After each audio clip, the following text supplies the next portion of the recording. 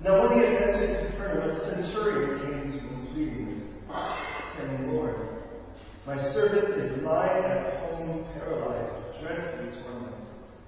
Jesus said to him, I will come and heal him. The centurion answered and said, Lord, I am not worthy that you should come under my roof, but only speak a word and my servant will be healed. For I also am a man under authority, having soldiers under me. And I say to this one, go, and he goes, and to this one, to another, come, and he comes. And to my servant, do this, and he does it. When Jesus heard it, he marveled.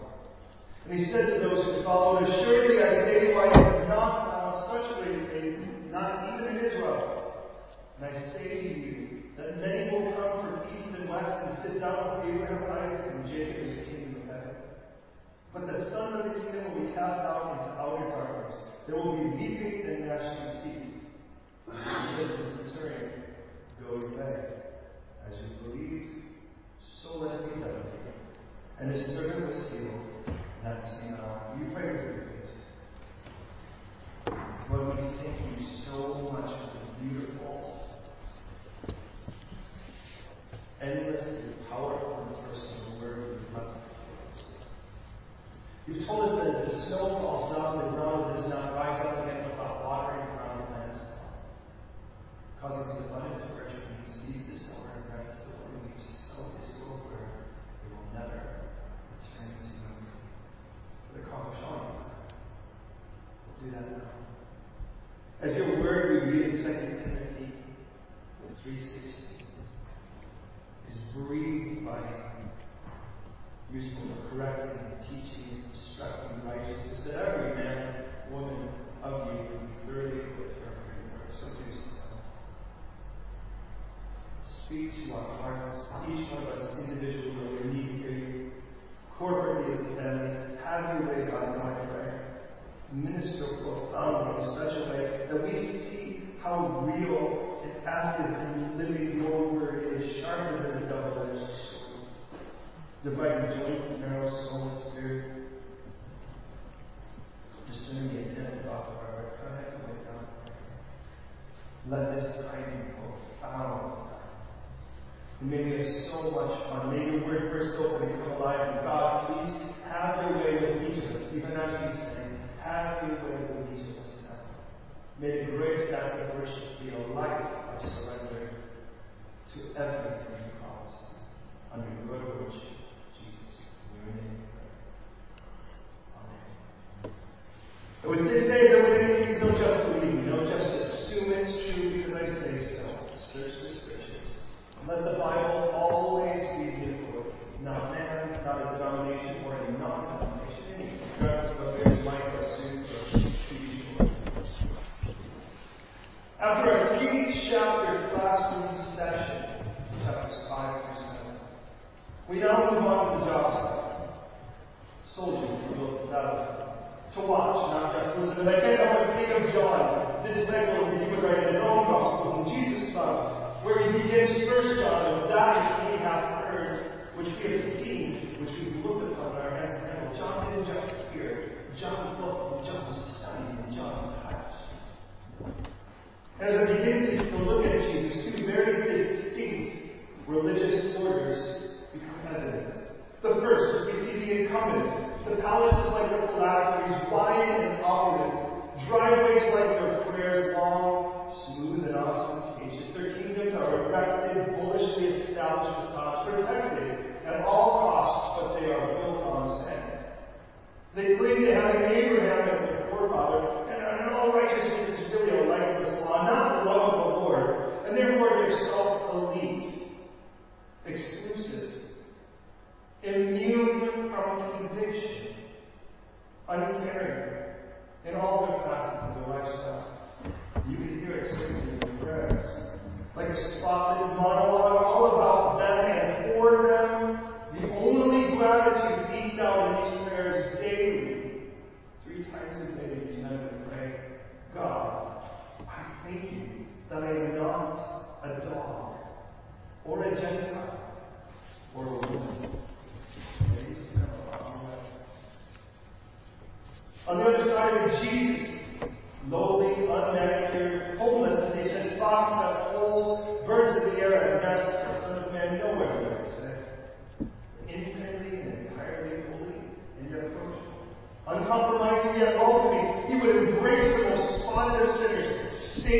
in the darkest of deviations, and yet would say, go and sin no more.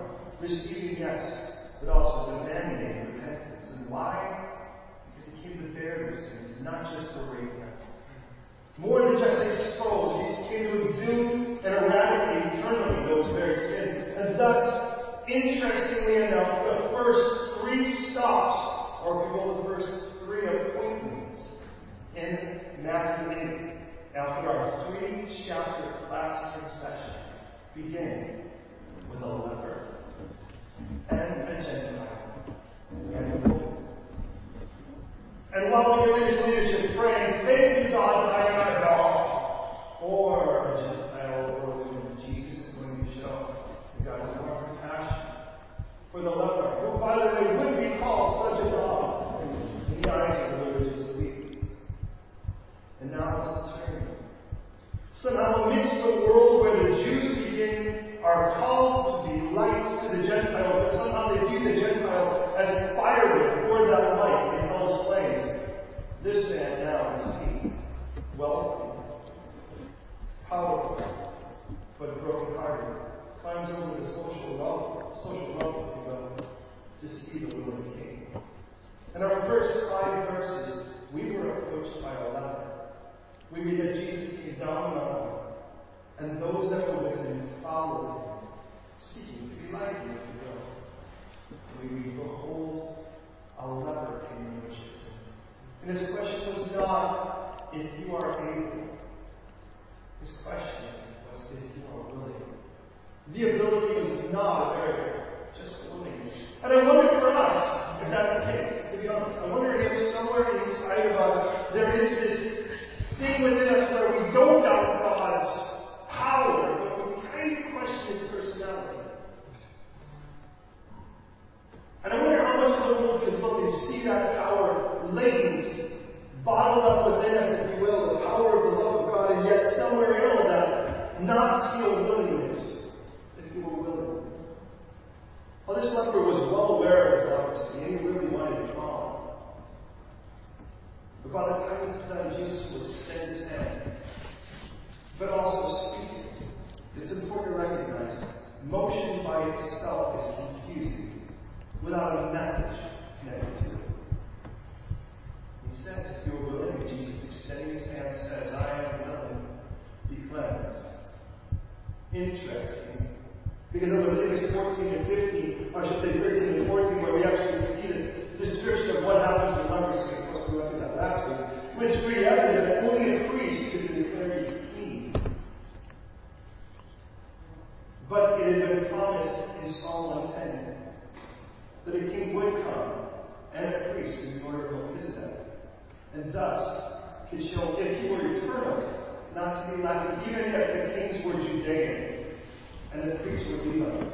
But prior to this, there was an eternal priest, Melchizedek, the king of righteousness, the high priest and yet king, the king of righteousness. And now we read the other side of that. And we see to the greater degree now how willing is our Savior. He's certainly not in any way intimidated by the leper, but now take a look at it with me. We read in verse 5, that when Jesus said to Capernaum, according to Matthew 4:13 is where Jesus, if you will, set up his headquarters. This is a centurion. I find it interesting that Matthew would say, behold with a leper, but not behold with a centurion. To me, I would be just as amazed. Now, let me kind of give you a little bit of background in regards to the centurion, if you will. But it's kind of important to recognize this. That a centurion, by the way, wasn't just picked because of his physical strength or, for that matter, his martial abilities. So that would certainly be a part of it. You certainly wouldn't want a guy inept in that position. But Rome was very cautious, and I think, once you see someone like Julius Caesar assassinated, you kind of get a little nervous about power and what happens to those under you. And they required that you be a man of great character. Nobody was elevated within the kingdom of Rome without being confident in their character. Interesting, by the way, Rome was more concerned about that than, if you will, the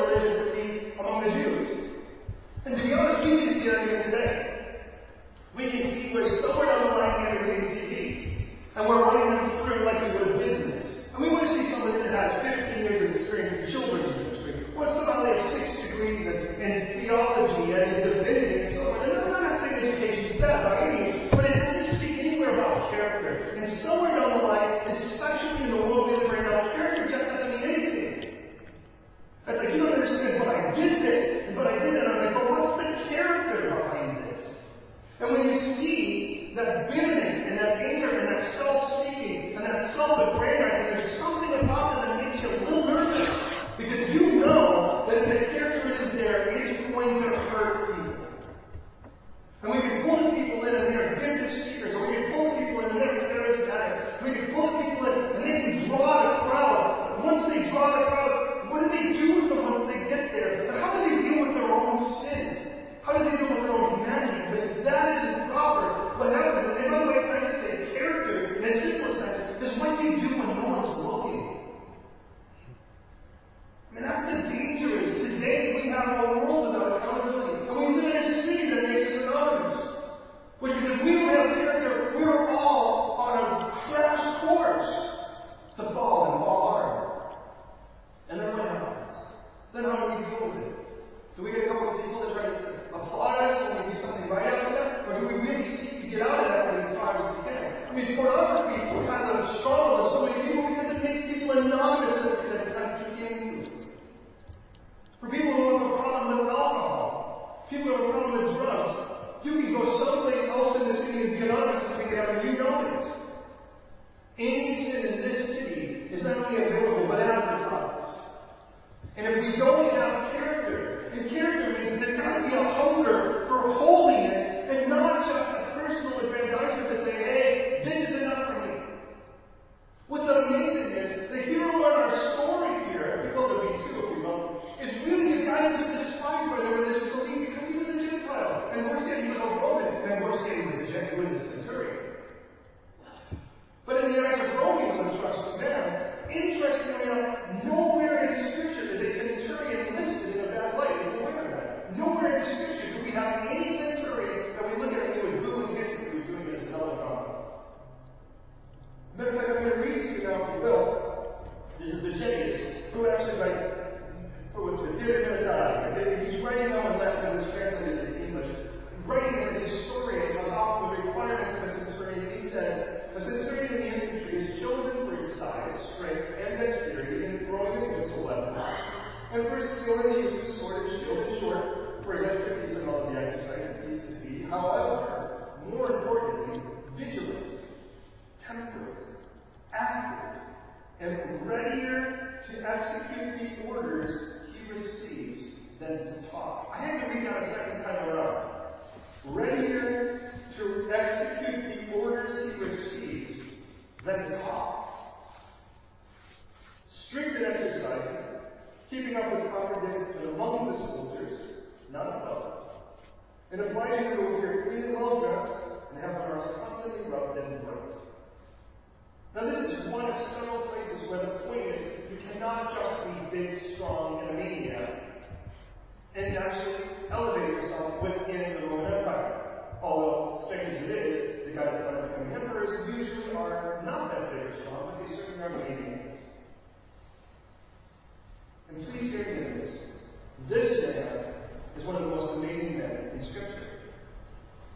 Let me ask you, as we read the four Gospels, how many times does Jesus marvel? Have you thought that through? Only twice. And this is one of them. Here, notice, by the way, I'm getting a little ahead of myself, but it's kind of nice to cover underneath the coat. Okay? When Jesus hears this saying, in verse 10, he marveled. What he marveled at was the faith of the Gentile. It blew him away that this Gentile would have such a faith that he couldn't even find this kind of faith among the Jewish people. The other time, for what it's worth, well, it was in Mark chapter 6, verse 6, where Jesus is speaking, and as he's speaking, in the synagogue, by the way, so you can imagine what his audience is there, they start to speak and say, isn't this the carpenter's kid? I mean, don't we know his mom? Don't we know his dad? And he's got four brothers at least, James, Joseph, Simon, and Judas. And also, he's got two sisters. I mean, Jesus had at least, by the way, a six-pack of siblings. But they look and they go, who does this guy think he is? And we read that Jesus saw this, he marveled at their unbelief. The only two times in Scripture where God was amazed, if you will, in the body of Christ was once the faith of an individual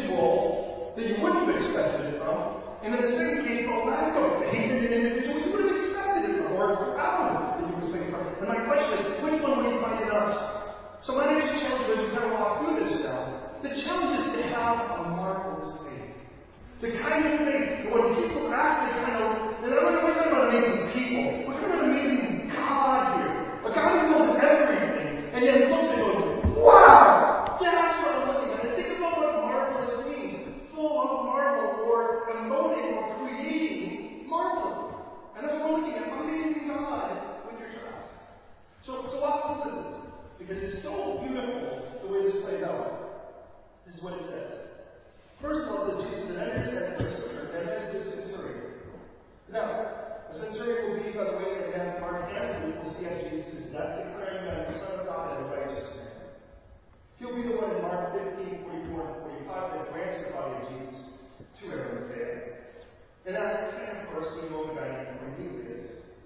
In Acts 24, it's the one that gave Paul liberty so that he would not forbid his friends to provide for him or to visit. And then finally, wanting to save Paul in Acts 27:43, he actually demands everybody else to hop on board. It isn't all fun. Every time you see a centurion, he's doing something really interesting. And this guy, more than anything. Now understand, centurions are part of a cohort, which is part of a legion. A legion, by the way, oversees over 1,000 people. A cohort means somewhere between 400 and 600, and that's made up, of course, of 4 to 6 centurions. They oversee 80 to 100 men. They're paid 17 times that of the average legionnaire or soldier. And again, they're known for their character, and they would carry with them, if you will, kind of a branch with them. And there could be a vine staff, and that said they were the centurion. Certainly someone else would be carrying the eagle staff, the banner, if you will. That's sort of the standard. And with that, they would take for their temperance, for the character, and here he comes up and he says, notice the first word as he steps on the stage. In verse 6, his word is, Kurios, Lord. Of all the men you would expect to speak in such a manner, I would not expect him to be him. He was the man who actually, we're going to see in a moment, really understands how a hierarchy works and something like this. But both times he speaks, it starts with the word Lord. Twice I'm going to give a statement. This is Lord, my servant. Now, the cover text for this, by the way, is in Luke chapter 7. And I really need to kind of put this out for a second, because there are people out there that are so determined to try to make the Bible kind of contradict itself that they just look for it. And that's what we did last week. In Luke chapter 7, understand it tells us, focusing, by the way, on humanity, and that's what will be Luke's primary focus, on the humanity of Christ. That there is a man, this same centurion, who sends a delegation of Jewish elders to Jesus, and this delegation pleads with Jesus in such a way that they try to basically prove that this guy was worthy of Jesus' time and attention. They say, well, he's built us a synagogue, and he's been really good to us. And these are Jewish people trying to plead with Jesus. And understand from a very human perspective, that makes so much sense. Because there is something built within us that always wants to say something between us and Jesus. And you know that they say among some other churches is that he's so holy, you need to go with someone else in between to carry the message. Which is exactly what we see with Luke. What Jesus shows us Luke is you really don't need to do that. And you can imagine Jesus going on this goes to him, and you can see Jesus going, excuse me guys, I really don't need you in the way. I'll go and speak to him myself. And I like that about Jesus. One thing we can see about our king, and that's the focus in Matthew, is that my king does house calls. How about yours? But in this we see it as the centurion king. So which one is it? Might I say it's both. See, from the side of the king, if you come in the name of someone, it's as if that person came. If those people who came in the name of the centurion committed a crime while they were en route, not only they, but the centurion that stood in his name would be punished for it. And if it were heinous stuff, the centurion and his family would be punished for it. And if it were worse, the centurion and his family and the village he came from. That's how serious it is. But here's the beauty of this, beloved. In the sight of God, as he presents our king, if you come in the name of that person, it's as if that person were standing there. So there's a contradiction, but rather the better. Because when I come to the Father, I come in the name of Jesus. How about you? And if I come in the name of Jesus, it's as if Jesus were standing before the Father making a request. How amazing is that?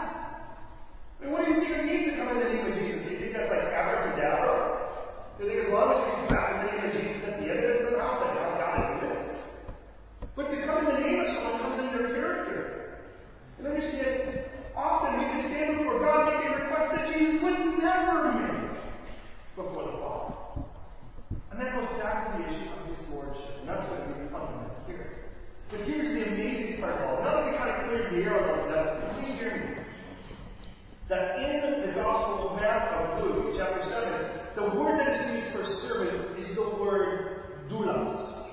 Some of you may be familiar with the word, because doulos is still used to this day. Today, the word doulos is used in regards to a midwife.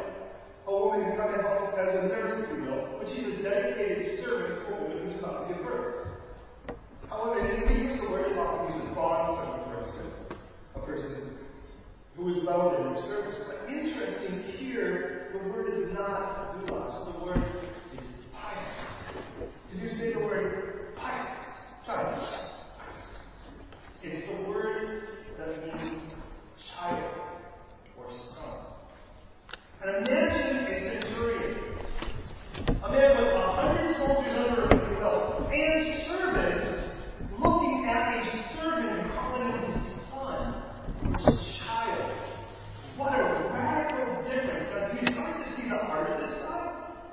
Now, understand, in the sight of not just the Roman world, but the Jewish world, not God's world, but in this world, a slave was not a human, a slave was property.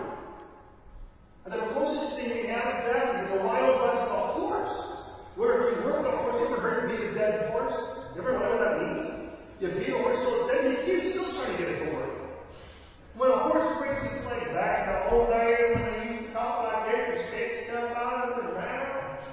When a horse broke its leg, you just shot it and then sold it to Sicilians so they could eat his meat. Now, that's kind of how it works. And understand that you have no retribution if a slave did anything. You could kill him for it because they were considered property. Imagine in the sight of that kind of environment, that culture, this Gentile guy comes up and calls him his son, his child. But we know from Luke, it's clear it's a servant. I think, wow, that guy seems to have a greater open heart and care than the world around him. He was not going to succumb to this. So please hear me for a moment before we even go any farther. We live in a world where you were taught, or if not, you will be. It's your accident. Fortuitous bunch of them, if you will. Somewhere down the line, two people got together, and some great science came about from it.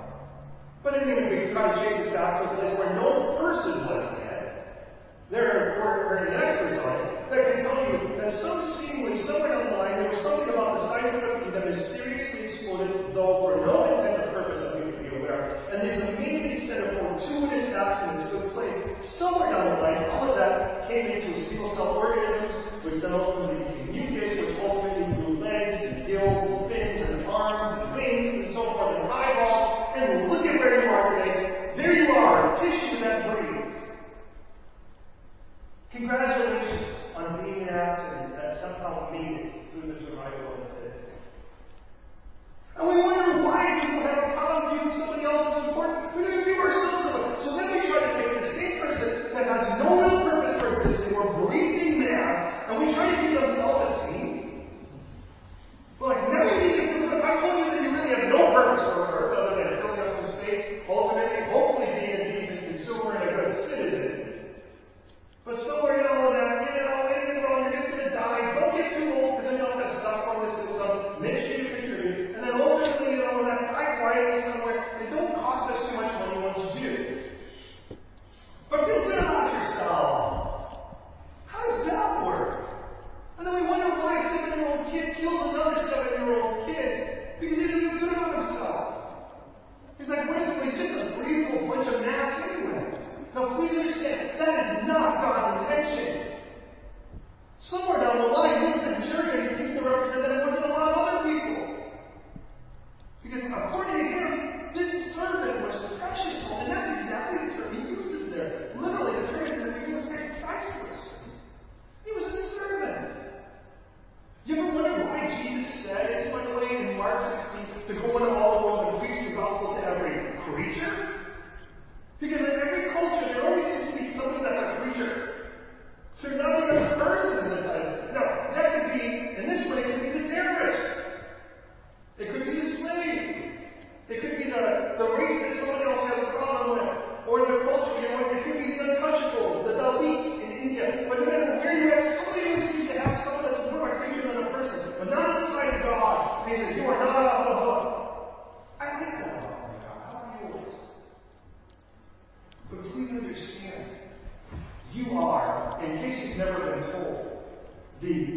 intentional, conscious creation of a God who only makes masterpieces, who's never made a mistake, and he will not do this first. You have a purpose in the moment you were created. You had a purpose before you were created. And that purpose was not to serve God or worship God. That purpose was to be with God. Service will come from that. Worship will come from that. But why in the world would you create the worship and not know Him? He created you to be with Him. So much so that the idea of giving us a choice and knowing that that responsibility, that choice must be properly punished. God already had a plan before we ever made the first wrong choice, knowing that the only option is either you pay for that or someone without that sin pay for it instead. And God knew the only person that qualified was Him. And thus, clothing Himself in flesh, came to earth, was tempted in every way, yet without any sin, and then bore our iniquities upon Himself, because there at the cross, He properly paid for all our sins. In other words, what God said is He would rather die than without us. That's the point. The resurrection is the other half of the story. Don't miss that. It isn't just that my Savior died. I don't worship a dead Savior, but a resurrected Lord. And that's the term the centurion uses, because the one thing he seems to get is lordship. So please hear me on this. Because when God created you, He already had said a few things. That's the benefit of being born into the nation that we're born into. When you know this, we are born into a world right now that really doesn't look at you as something special. And you come to a place like this, and if this is going to look like the world, we're doing you no favors. You are priceless. You are so valuable that only the richest being in the universe before you, only Him, and it costs Him everything. So you tell me what kind of person you are. This is a big deal. When God speaks in Isaiah 43:1, He says this: "Thus is the Lord who created you, O Jacob, and who formed you, O Israel. Fear not, for I have redeemed you. I have called you by your name. You are mine." Jesus would say in John 10 that He was the good shepherd who calls His sheep by name, not by group, not by race, not by color, but by name. In Jeremiah 3:3, we read that the Lord appeared of old to me, saying, "Yes, I have loved you with an everlasting love. Therefore, with loving kindness, I love you." When Jesus speaks in Matthew 13, we'll be there. We read the kingdom of heaven is like the one who walked through a field and saw a jewel so precious that he gave up everything to purchase the field to have the jewel. And there's some that pitch this, and it kind of, to be honest, it really kind of bothers me. Some pitch it as if, well, that's the idea, you have to give up everything to get it. The problem is the word purchase. I have a problem thinking I have to give up everything to purchase the kingdom of heaven.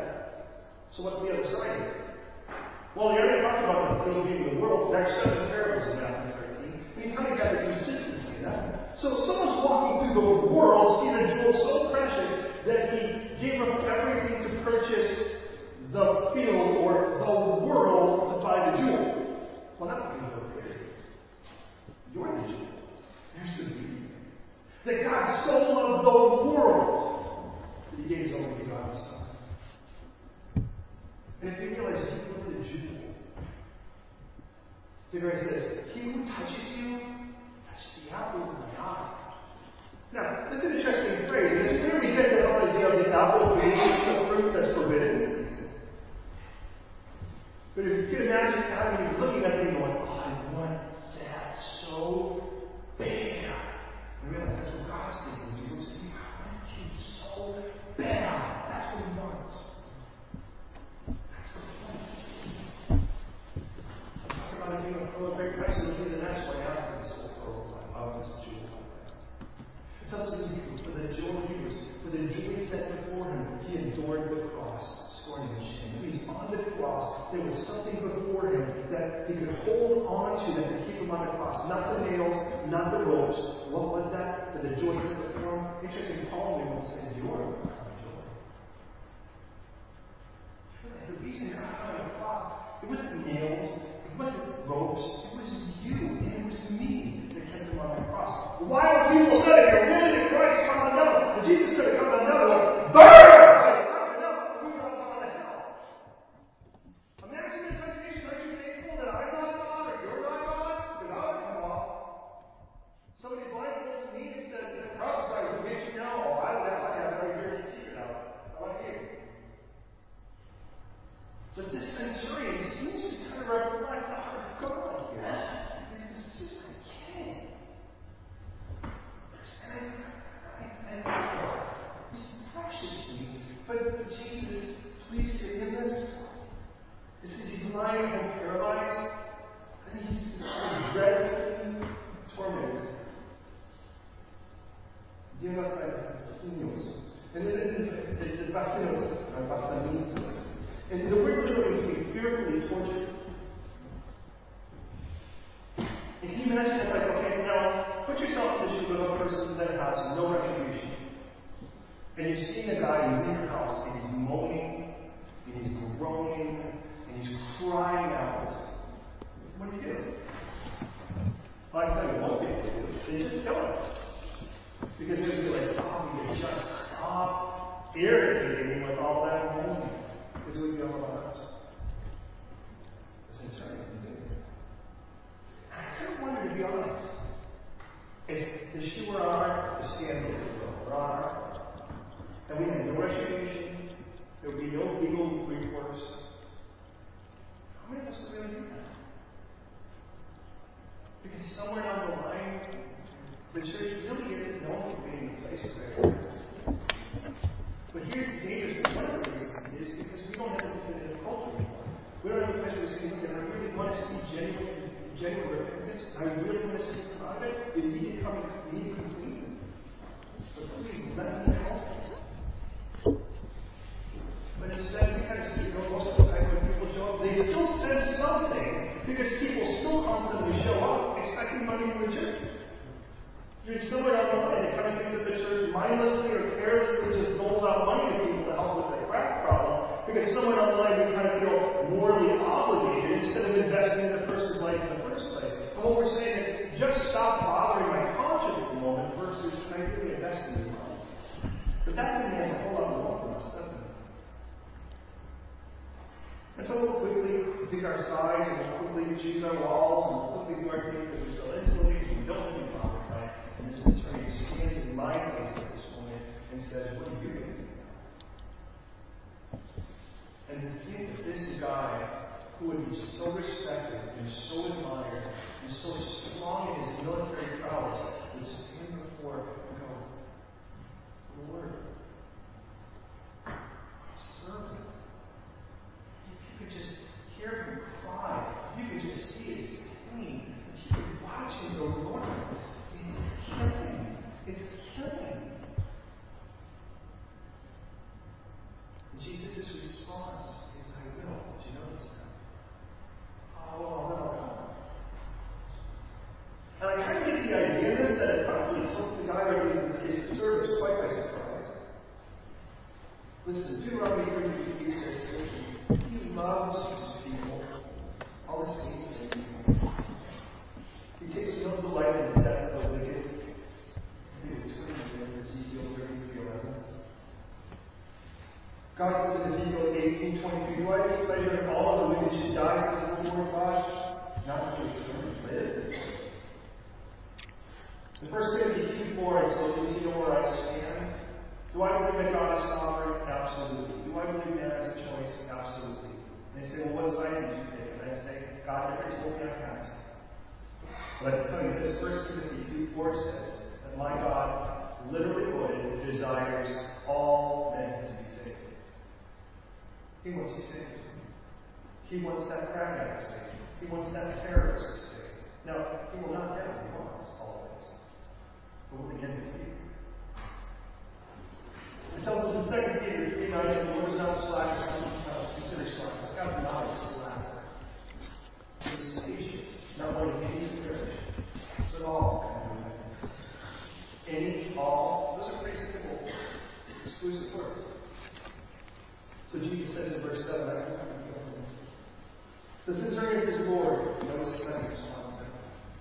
I'm not worthy that you should come under my according to the Luke text, what seems evident is they've traveled quite a bit in between this. We do not know where this centurion is.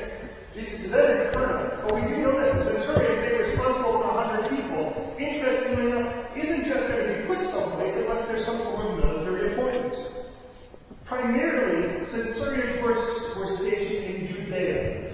And primarily, the primary headquarters, if we call the political capital, the Roman political capital of Israel, was Caesarea.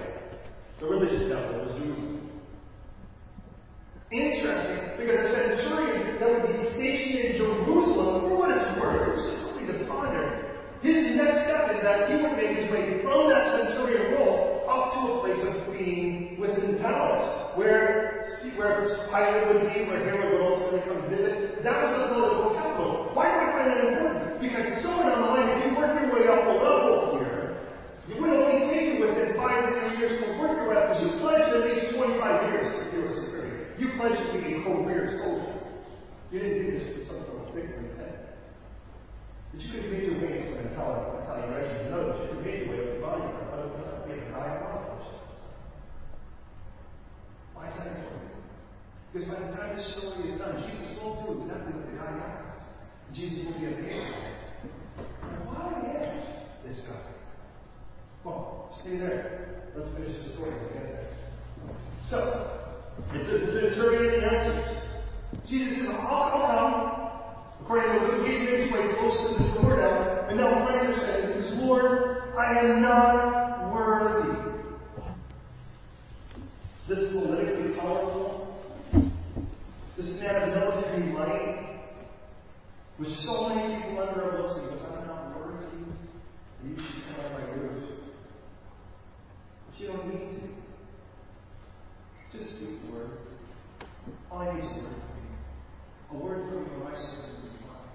He will be whole, healed. And there's a point I get in all of this. And the point is, I don't have to really see you to know you can still do it with your word. Let me ask you, do you have that kind of faith? Believers, those who claim Christ as their Lord and Savior, do you have that kind of faith? Do you need to feel Him? Do you need to see something for you to trust that God is there? Or will you trust the truth? Interesting for what it's worth. 2 basic words for to know, and you're probably aware of this. You know the word know, so means to know by experience. Now that doesn't mean I have to experience something. It means I can know Dominic better by corporate experiences. We can sit someplace where some government comes in. We don't need to actually have to be shocked by the government for me to understand a little bit better of Dominic by experiencing with him. We can say, well, I have better knowledge, better knowledge of Dominic.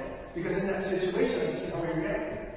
I see what makes him angry. I see what makes him happy. I see what makes him sad. I see what makes him concerned. How much makes him laugh. I mean, those are the kind of things that tell me to say, I have a better get to know someone who's saying that. But the word you do, by the way, needs to know what they taught. This color is brown, or a brown edge, if you will. Hugo is not necessarily the tallest guy in the room. I don't have to experience anything to know those things, because I've been taught that's white, this is brown, this is flattish, this is tall in comparison. And those are things I get because I've been instructed. When it talks about knowing Jesus, it's always in regards to the reference of by experience. Not experiencing Jesus as much as living in experience with Jesus. But to know the truth is always the other. I don't have to have an experience to actually have it be true. Gravity is going to be gravity, whether I believe it or not, whether I experience it or not. Truth be told, we're all going to experience it. And the more we think about it, we should think. And the truth is the truth, whether we like the truth or not, whether we disagree with the truth is the truth. And we are all going to stand before God, that is the truth. I don't have to experience anything for that. And my God is still transforming lives. I don't have to see Him, or hear Him, or feel Him to know that because it's just true. But by God's grace, sometimes He just kind of manifests in such a way that I'm like, wow, are you here? And there are other times where I'm like, well, there's no candles, I don't hear like Gregorian chanting in the background, or angels singing, or feeling angel letters or whatever. But He's still like just here. The question is, am I conscious of this much? And am I still trusting? Because it's concerning us. The Savior says, I need to see you. You do this.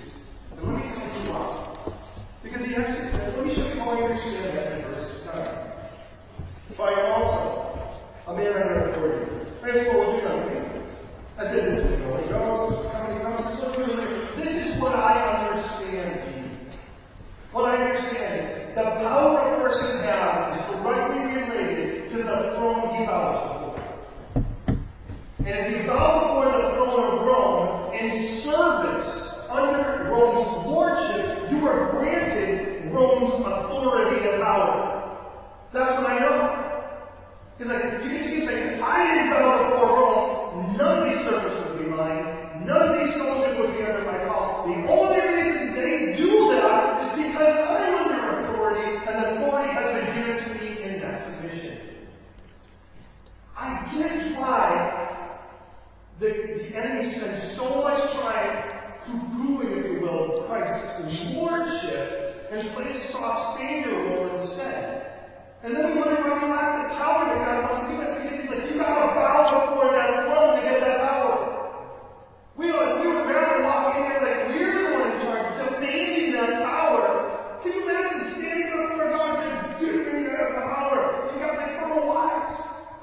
Unless we bow before that throne, why would He empower us? He would be giving us the people. It's the same thing as giving a guy out there you know is addicted to crap and tossing a couple of pounds. You know where it's going to go, to his own destruction. And that's why we don't do it.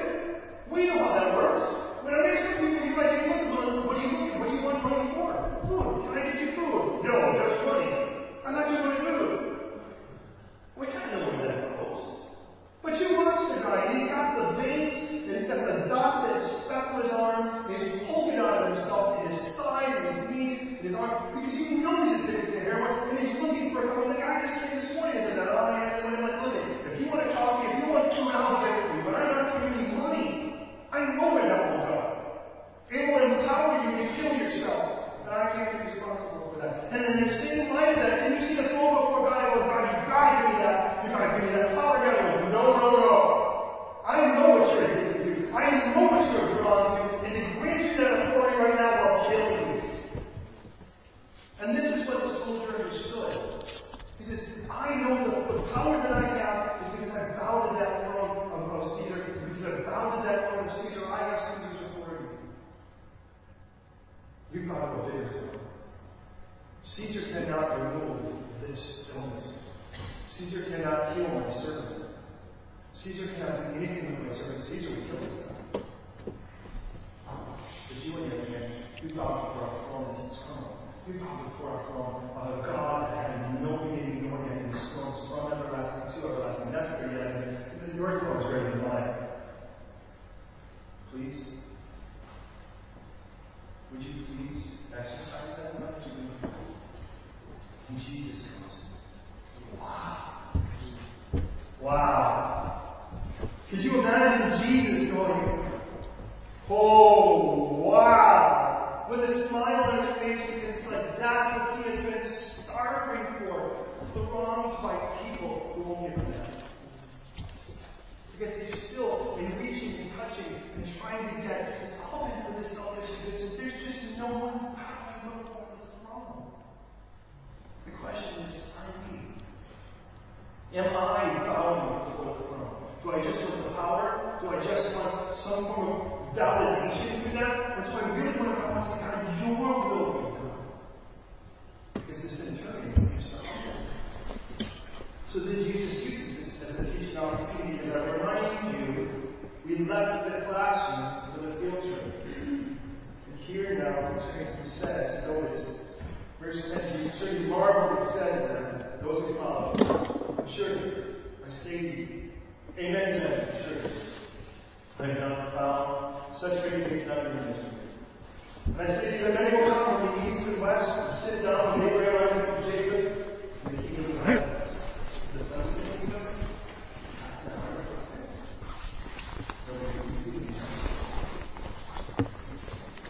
So I remind you of religious leadership that said, thank you, that I'm not a dog or a Gentile. They were calling themselves sons of the kingdom. Jesus says there's a holy family. And it's not like Judah. It's not cold, uncaring, self-righteous. It's amazing. You know, if we were to be a Christian God policy, I would think we should live in constant love, don't you think? I mean, the marble page should be written here. Because if we actually testify what the Lord does by giving us our very every breath, I mean, honestly, should we actually ever get used to that? I get to this point where I get into the book of Acts, and it kind of blows me away because it says, and the Lord did unusual miracles at the end of it all. I don't know, well, That's it. By the way, I kind of think, oh, wait a minute. If it was a miracle, wouldn't it be unusual? How could you have an unusual miracle? That's not like a weird thing. But you know what? Sometimes what happens is the miracles of God become so common, it's almost, we forget they're miracles. I mean, the fact that I don't run around and go look for a fight. I lived my whole life before Christ looking for fights. The fact that I have been faithful and I have a loving wife for over 26 years of marriage, 2 wonderful, wonderful children, I forget the miracles sometimes. To be honest, the privilege of being able to do this, I still amaze. Honestly, every day I wake up and I'm like, God, thank you. It's not just some kind of mantra. Thank you for another day to worship you, another day to serve you. I'm amazed I get to do this. It's been over 25 years now. I'm still amazed I get to do this. I've never known what not love being the pastor, and I love being the worst.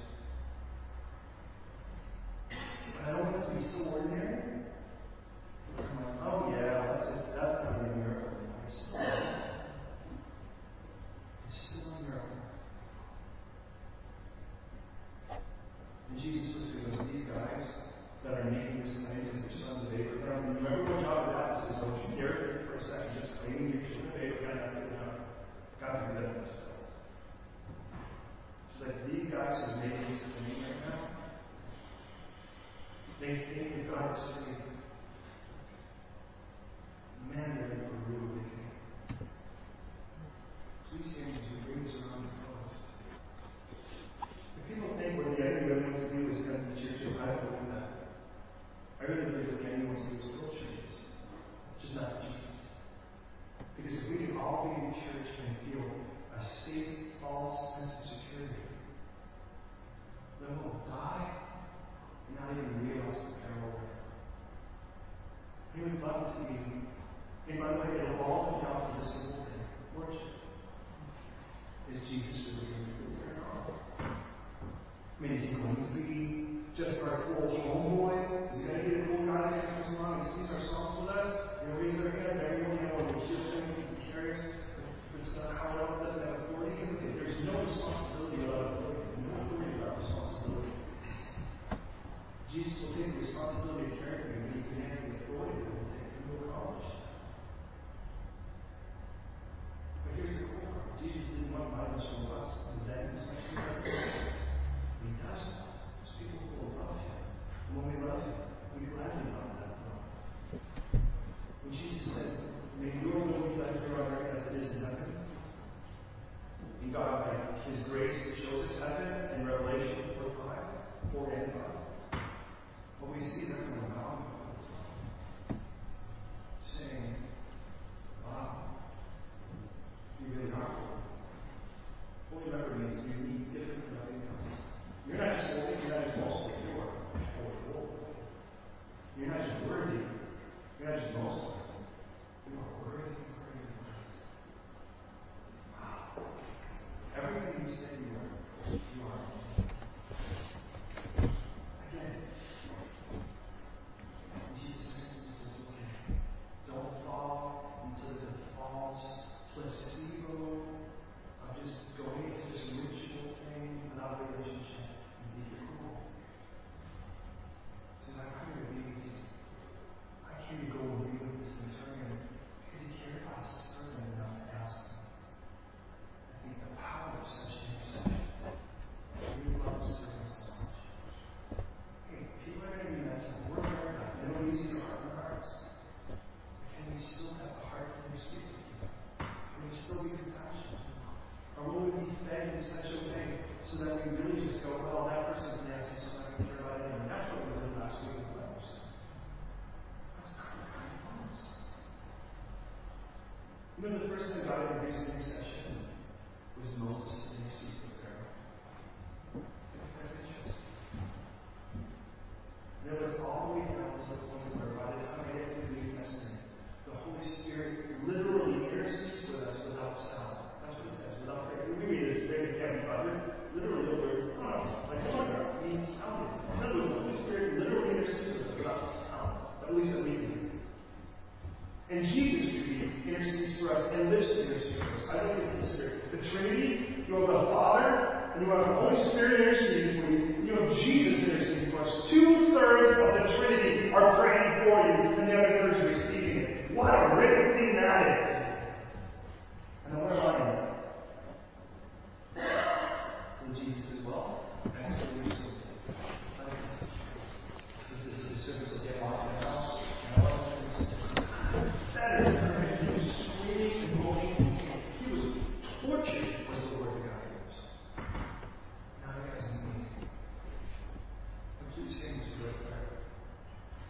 First of all, if you've made a claim to Christ, you've said yes to Jesus. This is like if you do more than once and all that, but let's be honest. Again, I stood at the altar in 1989 with my bride and said yes. I said I do. I haven't had to say it again since, but I do. I actually like to wake up today so you know I had a chance to say it all over. And I just want to challenge you today. More than just what Jesus said, is He Lord? Are you willing to bow that throne? Not my throne, I'm not the throne, but His throne. Say yes, Lord. You're the boss. And as I bow before Your throne, whatever power You want to give me, give it for Your will. Say Your power. But if you've not accepted the gift of Jesus Christ, or you're not sure you have, well, you're going to have that choice now to pray. I don't want you walking out of here ever thinking, I wonder if I ever did that. Well, you'll know. But I won't call you forward, and I won't make you stand up or shake your head or sell flowers or run around and do something. I'm just giving you a chance to say yes to God for Jesus.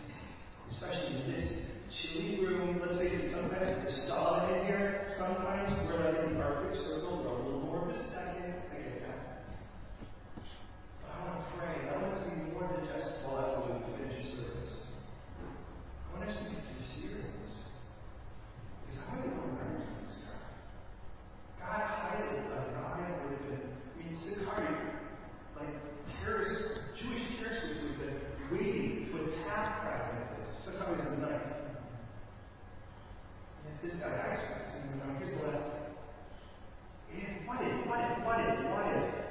this guy had such an experience, saw a certain God, and then they get promoted? They promoted as a strength, and then promoted again to an Italian regiment. And somewhere down the line, by Acts 10, God says, hey, there's a guy down in Java. Why don't you come on? If I were such a scriptwriter, and I am at times, so that kind of thing happens where I have to see that leading communities. It's not out of